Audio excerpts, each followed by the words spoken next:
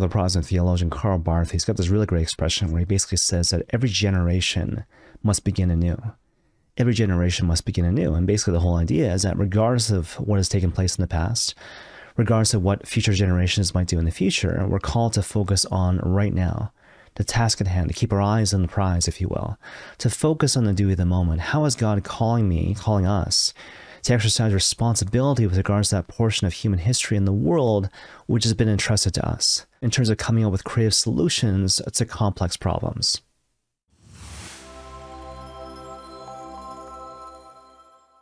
The great Catholic writer G.K. Chesterton, he's got a really great quote in this regard, where he basically says that life is like a complex lock, which requires an equally complex key to basically unlock the thing. And his whole point, of course, is that when it comes to the mystery of life, and when it comes to the mystery of the human person in particular, there's a certain complexity which obtains in these situations, right? And so therefore, as a Christian people, we got to learn to move beyond empty platitudes, superficial proposals, and to realize that we need to bring to the table complex solutions to equally complex problems, in the absence of which the world will basically dismiss the Christian thing. And so just to kind of frame everything we're going to talk about going forward, I want to share with you this joke that I heard at this pre-seminar that was hosted by the Archdiocese of Toronto. So basically the joke goes like this. There was this guy, he was on a plane, and he was wearing a parachute, and his goal was to jump out of the plane and land in a particular spot. But he jumped out too early, and eventually he ended up in a tree. And so obviously, as you might imagine, he was kind of scared, right? So he's hanging in this tree, he's looking around for help. All of a sudden he hears kind of rustling on the ground level. So he shouts down from this tree, "Help, help," right? And he hears the person below kind of stop. And so the guy up above kind of shouts down to the guy below, like, "Can you tell me where I am?" Guy below kind of says, "You're in a tree," right? In response to which the guy above says, "Thanks, Father." In response to which the guy below says, "How did you know I was a priest?" And the guy above says this, and this is the punchline: "Because you said something that was true, but totally not helpful." In other words, you said something that was true, but in a certain sense was completely useless. And even though I'm a Catholic priest, I really love that joke because I find it to be infinitely relatable. Because quite honestly, we've all been there, right? We've all been in the context of Sunday Mass where we're listening to the homily and we're hearing the person preaching give, quite frankly, empty platitudes, superficial solutions to complex world problems. And what do we do typically in response? I would propose that we tend to do one of two things. Either we get frustrated or we give into a sense of indifference. We start saying to ourselves, well, gosh, I guess the church has nothing to say in terms of the complexity of my own lived out world experience. But that said, the thing I want to impress upon you is that there actually is a third option. Because the fact of the matter is, the gospel is very relevant, it's completely inspiring, and the gospel, if understood correctly, actually speaks into every aspect of human experience. And so to illustrate the point, let's focus on the Gospel of John, chapter 20, which of course tells the story of Mary Magdalene at the empty tomb. And so perhaps we might kind of kick things off by asking ourselves the question, what sort of homily do we typically hear in response to this gospel about the story of, again, Mary Magdalene at the empty tomb? Well, obviously there's all sorts of different possibilities, but at the same time, perhaps I want to suggest that the homily that you typically hear in response to this story goes something like this. The reason why Mary Magdalene didn't recognize Christ at the empty tomb was because she basically lacked faith. And so the exhortation for all of us is to have faith. Have stronger faith and you'll recognize Christ in your midst. Now go forward to love and serve the Lord. And again, I think all of us, without exception, we've all heard homilies like that in the context of the Sunday liturgy, proposing to us empty platitudes, superficial solutions, which results again in frustration or complete indifference. And so given all that, perhaps I might propose to you now a slightly different take on this same gospel, which is very much grounded in the text.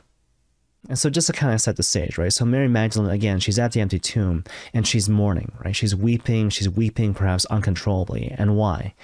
Because the last memory she has of Jesus Christ is that he seems to have been completely destroyed by the forces of evil. He was tortured, he was killed, he was crucified on a cross, as a result of which she is completely despondent, and yeah, she's mourning, and she's mourning a lot.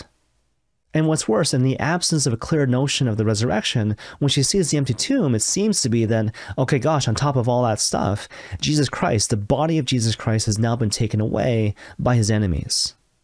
But then, of course, begins a series of really important conversations, beginning, of course, with this conversation between Mary Magdalene and this angel, right? And so the angel basically poses her the question, "Woman, why are you weeping? Whom are you looking for?" In response to which she says to him, "They have taken away my Lord, and I do not know where they have laid him." Loosely translated, all I want, all I really, really want is the crucified and dead body of Jesus Christ. That's all I really want. To see the dead body, to touch the dead body, to anoint his wounds. That's the thing that if I received it would satisfy the deep longings of my heart in this particular moment. But then, of course, at this point, the Lord himself shows up in the scene, and he basically asks her the same questions. "Woman, why are you weeping? Whom are you looking for?" Which begs the question, why is he doing this? He's not trying to be mean, but in a certain sense, he's trying to teach her something. And in particular, what he's trying to do, he's trying to purify the deep and holy longings which already exist in her own heart.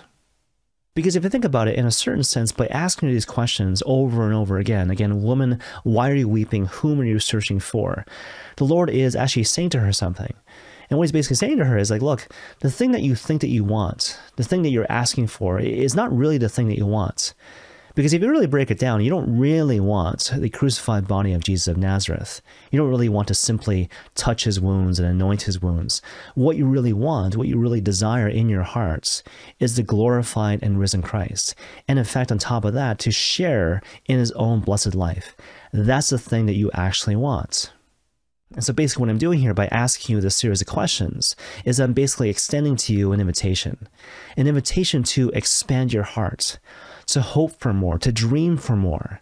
And that's precisely what happens, right? The moment that Mary Magdalene realizes that she actually wants more, that's the moment she receives the gift that Christ always wanted to give to her, the gift of a real encounter with the glorified and risen Christ. Okay, so given all that, what's the takeaway message?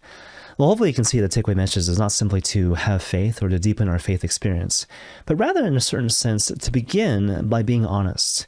To be honest with the Lord in the context of prayer and just to bring to the table our hopes, our dreams, our deep desires, the deep longings in our hearts, even though these hopes and dreams and longings might be somewhat unpolished or not immediately coincide with the desires that God wants us to have in the depths of our souls. You see, this is a classic example of basically respecting the process, right? Because after having submitted to the Lord our hopes and our dreams and our deep longings in the context of prayer, what are we called to do next? We're called to wait on the Lord's response. And so perhaps the Lord responds by giving you immediately the thing that you're asking for. But more likely than not, he probably invites you to wait on his response, to wrestle with him in a certain sense, to deepen and purify your own holy desires. And of course, the whole idea is that in those moments, we're called to never get discouraged. We're called to never give into a sense of despair, but to realize that if the Lord makes us wait, probably what he's doing, he's leading us through the same journey as Mary Magdalene in the Gospel of John chapter 20. He's purifying our desires. He's expanding our hearts. He's allowing us to hope for more, such that eventually in time, our hearts are ready to receive the precious gift that God always wanted to give to us from the beginning of time. And may God bless you all.